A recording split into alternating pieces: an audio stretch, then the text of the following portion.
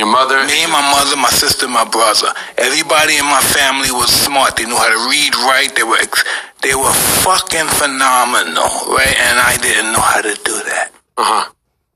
Was academics, was that stressed growing up in... That just wasn't who I was. Just wasn't who you were, okay. It wasn't who I was. I was the guy... I saw guys on the corner, just like everybody. I saw them on the corner, and I realized on the corner, nobody fucked with those guys. Mm-hmm. You know, if they had fights, they fought on the corner among themselves or whatever. But I know nobody outside of that crew messed with those guys in the corner. You know, so I wanted to be a street guy. Mm-hmm. So bad. I wanted to be a street guy so bad. I don't know why, because I was always getting beat up and bullied, and people were taking stuff from me. Yeah, so I grew up, I didn't feel safe at home. My mother, like I was saying, my mother, very promiscuous. My father's a pimp, gangster. My father is a motherfucker. Mm-hmm.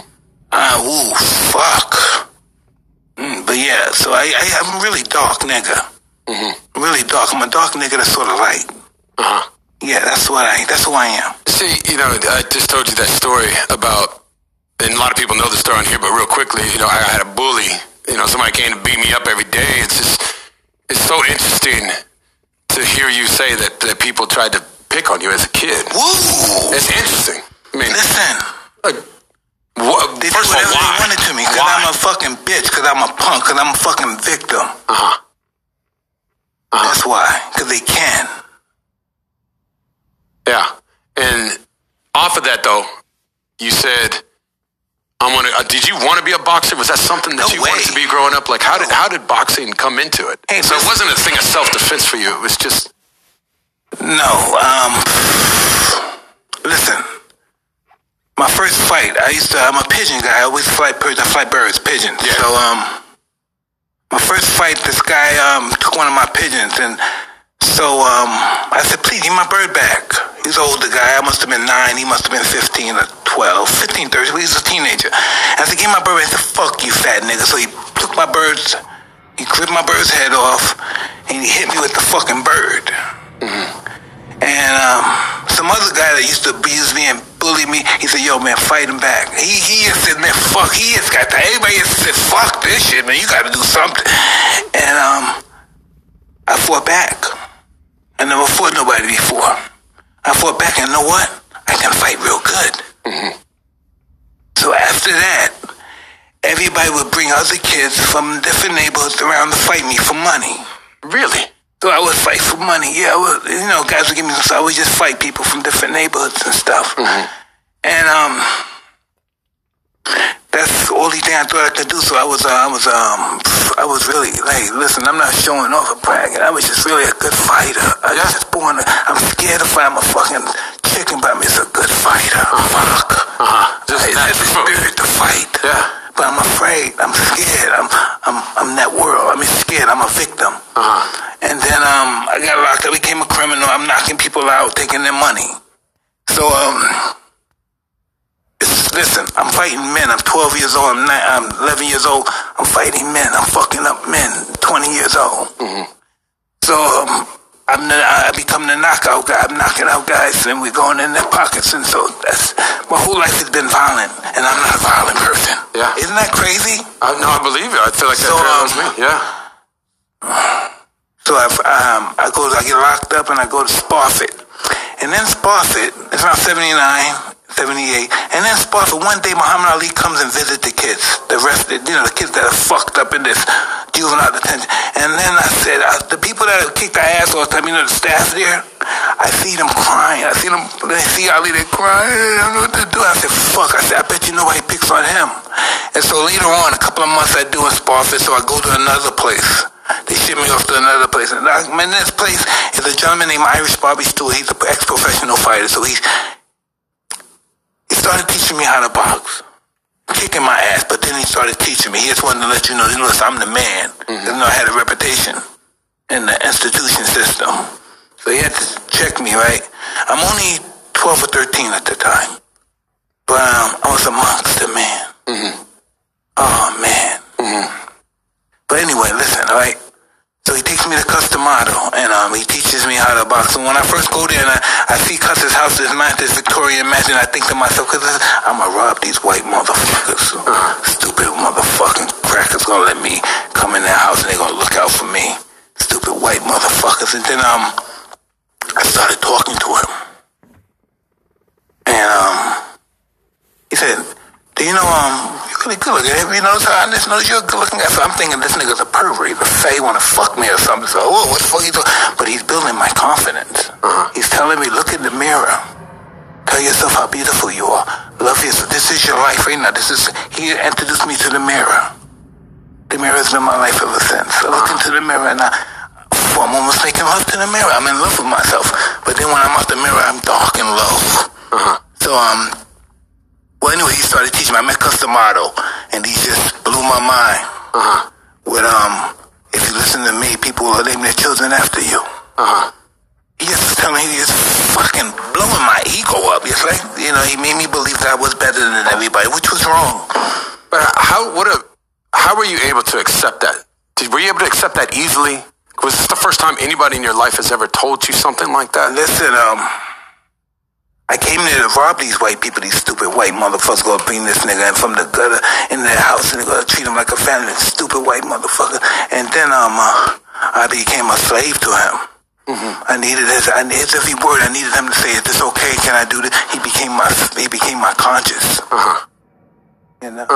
But there's something, like if I can go up to somebody right now and go, hey, you know what? You're destined for greatness. A lot of people are like, nah, I'm not going to No, but I lived with him, so he had a chance to work on me. He had a chance to peel those layers, break me down, and build me back up. What were some of the things he would tell you that was like, man, I got this? Like, because I'm a big believer. We talked about this. Like, once you give a person confidence, they cannot be stopped. So let me just tell you this, all right? I'm not going to go through all the basics. When it's October 2nd, 1980. Ali fights Larry Holmes. We go to Albany, New York. We live in Kansas. We go 30 miles north to Albany, New York, and we watch it on pay-per-view. And after the fight, we got in the car. No one talked. So we drove 30 miles back to Catskill. We all opened the door. We all went to our rooms. We never talked.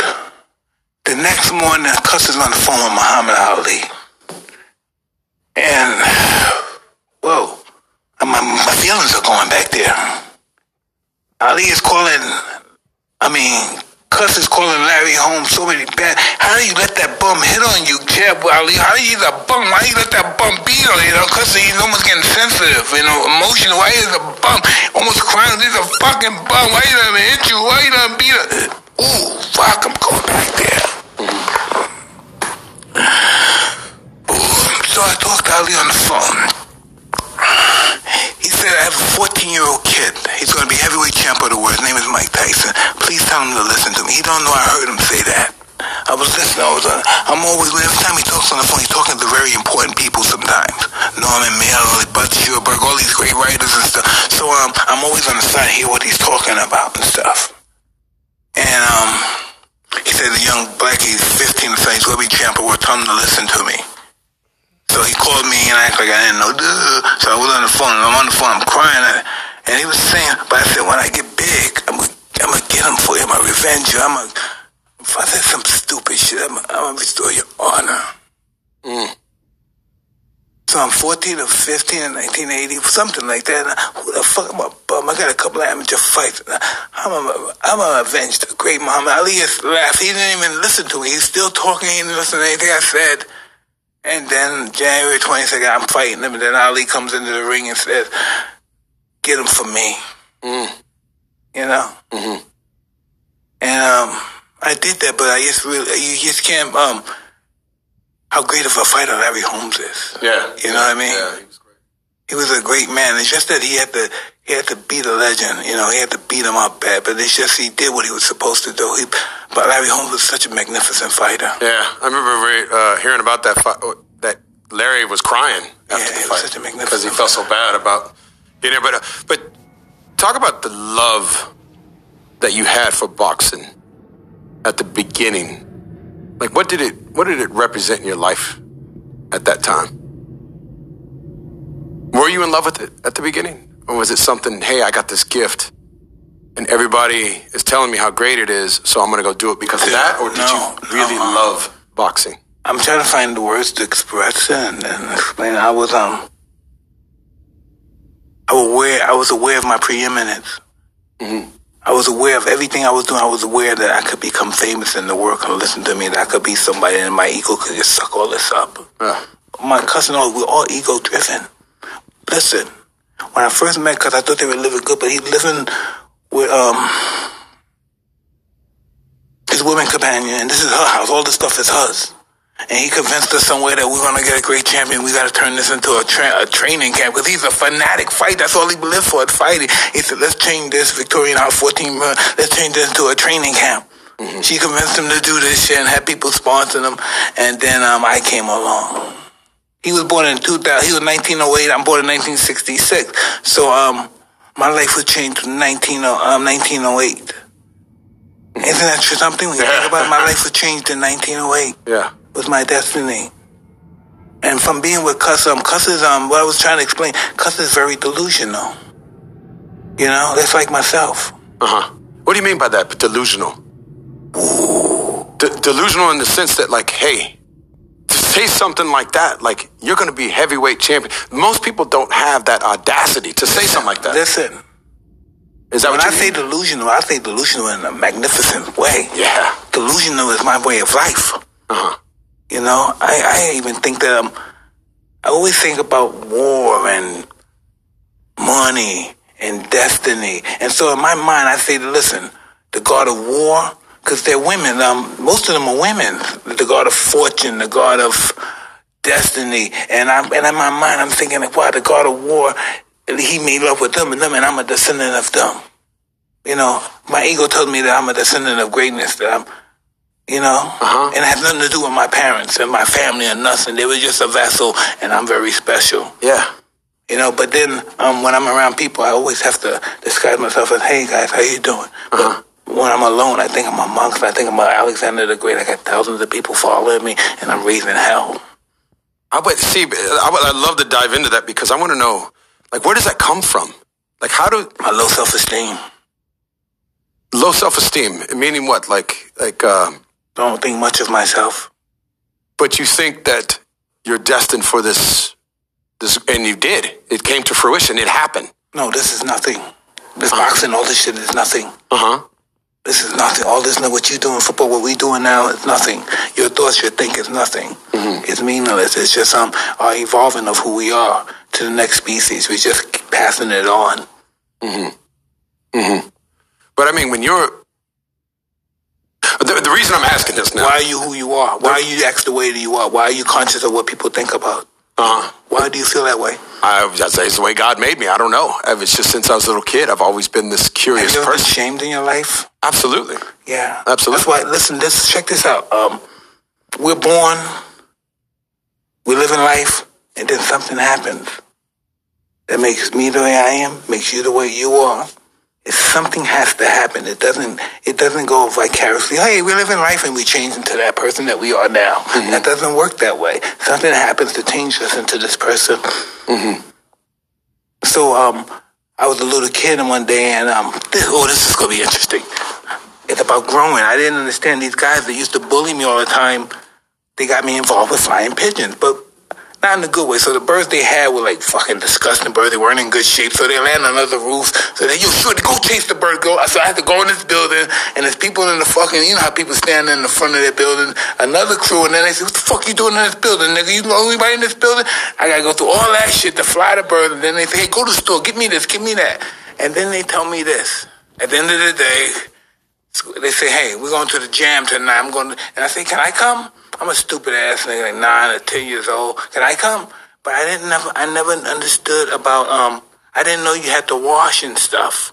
So I go to the party, the little dance, and I got shit and I got tar on me from the birds. I didn't understand about cleaning the hygiene. I don't know that stuff yet. But these guys do. And so when I get there, everybody's laughing. You know, this bummy ass nigga, this nasty, get the fuck out of here, nigga. Somebody might even kick me or hit me or something, or beat me up or something, because I just don't look like them. I'm not fly. Yeah. And so, some guy that was there, but he doesn't fly pigeons with those guys, but he was just hanging out with them. He said, yo, shorty, meet me at the coop on the roof, nigga. He said, get out of here, meet me. And so I went back to Flat Earth, and he was there. And he said, come on, come with me. And so we went robbing houses that whole day. Mm-hmm. And he didn't give me much money. He gave me like $100, $200. But what he did do was take me shopping. He got me fly. And I went back to that place, and those people didn't remember who I was. Mm. They didn't know they just respected me. They thought I was fly. They looked at my clothes, saw my jewelry. I was only 10 years old, nigga. Mm-hmm. I got jewelry. I got fucking jewelry watch, long jean watches. I'm Mr. Fly. And so I realized that people were shallow, and that to this day, it's still hanging. Look how I dress my clothes. All my clothes are expensive clothes and shit. Because I hide my filthiness, I hide my insecurity. Mm-hmm. And that's what all they were doing. They were all very disgusting, insecure people, but they hide their filth with beautiful clothes and jewelry and stuff. And that's what I learned from the hood. Yeah. We were all hiding our filth by beauty. We use that. That's our mask of, what is that? What is the mask of humility? Or the mask of, it's just a mask. It's not who we are. That ego that we... I learned from my mentor. He said, we're nobody's who we appear to be. I'm not who I appear to be. You're not who you appear to be. When we're in this kind of outing, like we're all together, nobody's who they appear to be. Mm-hmm. Yeah, put the mask. Yeah. The mask we wear, stuff like that. The mask of sanity. That's what I said. The mask of sanity. That was the book. I'm an insecure guy because I don't have education, so I read so many books. Yeah. I want people to think I'm intelligent, but I'm intelligent without the books. Yeah. My whole life has been absorbed by books. Yeah, but you're a curious person, Mike. Huh? You're a curious person. That's one thing, just sitting down with you for the last hour and a half. I did the podcast with you before, and sitting down here with you now, no matter what happens to you in life, you always keep moving forward. You keep staying curious. You want to learn. You have this thirst for knowledge, and you listen. So that's kind of like, where did that come from? Is that part of, you used the word destiny. Do you think it's just, were you born for that? Or did you develop that? Or did you hear that from somebody along the way? I don't know why I was born. I wish sometimes, I look at this in life. I don't know why I'm searching for something. Because it keeps me away from finding out more about who I am. That's what we do in life. We avoid finding out who we are, so we get involved with so many other things, and we create landmarks. We do great things because we're trying to avoid who we are. But who we are comes out in our work. Yeah. That's our biggest misconception. There's no secrets, nigga. Mm-hmm. There's no secrets. We're as sick as our secrets. There's no secrets. Everybody listen, you'd be surprised people they know more about you, but you just don't talk to them. Mm-hmm. Some people know who I am, they know who we are, they can just read us and know who we are. Mm-hmm. And we don't want to fuck with those people. Well, let's talk, and a lot of that is fear, and we talked about that. What's your thoughts on fear? Fear is my friend. I love fear. Fear allows me to reach my highest potential. The fear of failing is an illusion. Yeah. Fear is an illusion, but we have to have desire. We have to have something that pushes us. Fear pushes us. We don't understand that living prepares us for death. Our life, it prepares us for death. Even if we die young, it prepares us. So just the fact that we're losing guys like Kobe lose. We just moving people in our family. It's people dying. It's around us all every day, so we prepare for it. Mm-hmm. We understand it, but we avoid it. Do you have any methods for getting through fear? Excuse me? Do you have any methods? Like, how do you get through fear? What if somebody says, yes, I'm afraid right now, and whether it's preparing for a fight or a football game or a business meeting or I'm going to ask this girl out, like, how do you get through that fear? Listen, this is the thing, right? Whatever we do in the sports life, and when you don't have that feeling no more, it's over. Mm-hmm. When you don't get that fear no more, it's over. Yeah. Meaning that it's gotta, like, that's the measurement stick. That's how you know you're going in the right direction. It keeps us alive. Yeah. Listen, you think a deer comes to a lake. He feels the intention is a lion in the tree. So normally he'll jump 50 feet, but with that fear, he jumped 40 feet. Yeah. It's the flight it's survival. Our fear makes us think things that don't even exist. Our biggest fear never happened. Mm-hmm. Whatever we're afraid of in life, our biggest fear never happens. We go to our grave and think, well, this shit's never happened. I was waiting for this, it never came, you know. It's just, it motivates us, our fear. That's the direction that you need to go. Without our fear, we're nothing. I know. We get hit by cars every fucking day. We just walk out, we're oblivious. Fear keeps us conscious of our existence. It keeps us conscious of knowing that we're mortal. So before each fight, were you afraid? Listen, right?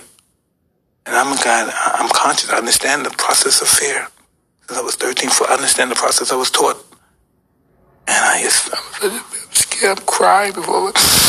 But I'm not crying to get my ass kicked. I'm crying because I'm going to lose the same people. Are not going to love me no more. I'm not going to be nothing. I'm going to go back to Brownsville. Nobody got nothing. I'm a failure in life. I'm nothing. I'm a bitch-ass nigga. And then then as soon as they say it's time to go, I turn into a monster. How does that happen? How do you think it happens? I feel like, for me, I had to do the same thing. I used to cry. I used to be so nervous. I used to tell myself I'm not playing football anymore when I first started. Even after I went through my failure of Pop Warner, when I got to freshman football, sophomore year of football, I was like, I don't want to do this anymore. I'm so scared right now, the butterflies. And then we go out there after that first hit. It's like, okay, I'm in the game now. And I loved it while it was going on. And then after the game, we'd go back to that, like, little bit of fear. What did you know about projecting? You mean getting out in front of it, seeing it happen before it happens, or throwing it out there? Uh-huh. You know, listen, check this out. And I know we're on your cast, right? Where I came from, everybody abused me, beat my ass, kicked my ass, do whatever they wanted to me. And now I'm the baddest nigga on the planet. Well, so what they say. Yeah. How does that happen? I'm a bitch-ass nigga, now I'm the baddest nigga on the planet, on a stage and telling everybody, come on, I want to fight, you bitch. I brought my fucking pain with me. That's what I don't do no more. I don't bring my fucking pain with me. Yeah. I fucked my career because I brought my fucking pain in the past, but it enhanced me to do so much fucking incredible shit. Yeah. But it fucked me up. Yeah. Yeah. You know, I got addicted to fucking chaos. And once you're addicted to that, I'm surprised I'm still alive. I didn't die. Normally when you're addicted to chaos, you die. You saw these guys. You see the guys before us, the wild guys. I don't want to mention their names. You know, when they just can't stop. I couldn't stop. I couldn't stop. I just got convicted on a rape case, and then I'm in the club still picking up girls. I can't stop. Yeah. I got convicted. I'm still out in the club picking up girls, picking girls in the club, taking them to the hotel. I just couldn't stop. Yeah. Yeah. I was just like, I'm functioning up. I just can't stop. Mm-hmm. You know, I just couldn't stop. Yeah. I didn't want to stop. You know, I had to get rock bottom. I had to almost die to stop. So, you hit your rock bottom. I don't know what that is. When you hit something like that, and to see where you are now. Nigga, my rock bottom is when I won the championship. That was your rock bottom? Yeah. The first time? When I won the championship, 20 years old, that was my rock bottom, without me even knowing it. It appeared to be my fucking, my destiny, my life, but that was my rock bottom. And you say it because it was too glamorous? It was too much temptation there? No, because it was everything, because I made it happen. Mm-hmm. Do you know? You don't even know. You made this happen. You did the hard work, but this is your mind. You made this happen before you even started doing this shit, before you even liked playing football. You made this happen. It was destined for you to be who you are. You think you're doing it yourself. You think it because you're hard work. It was destined for you to be who you are, nigga. Mm-hmm. You think you're controlling. I noticed that you think you're in control. You're not. Yeah. You're not in control at all, but you believe you are, because I can see how you work. Yeah. You're not, brother. You're not. This is happening because something wants it to happen. Uh-huh. You're just a vessel.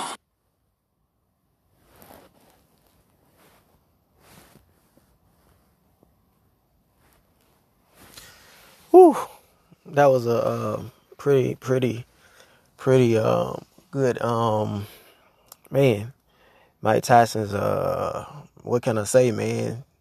Just so much respect for this guy, y'all.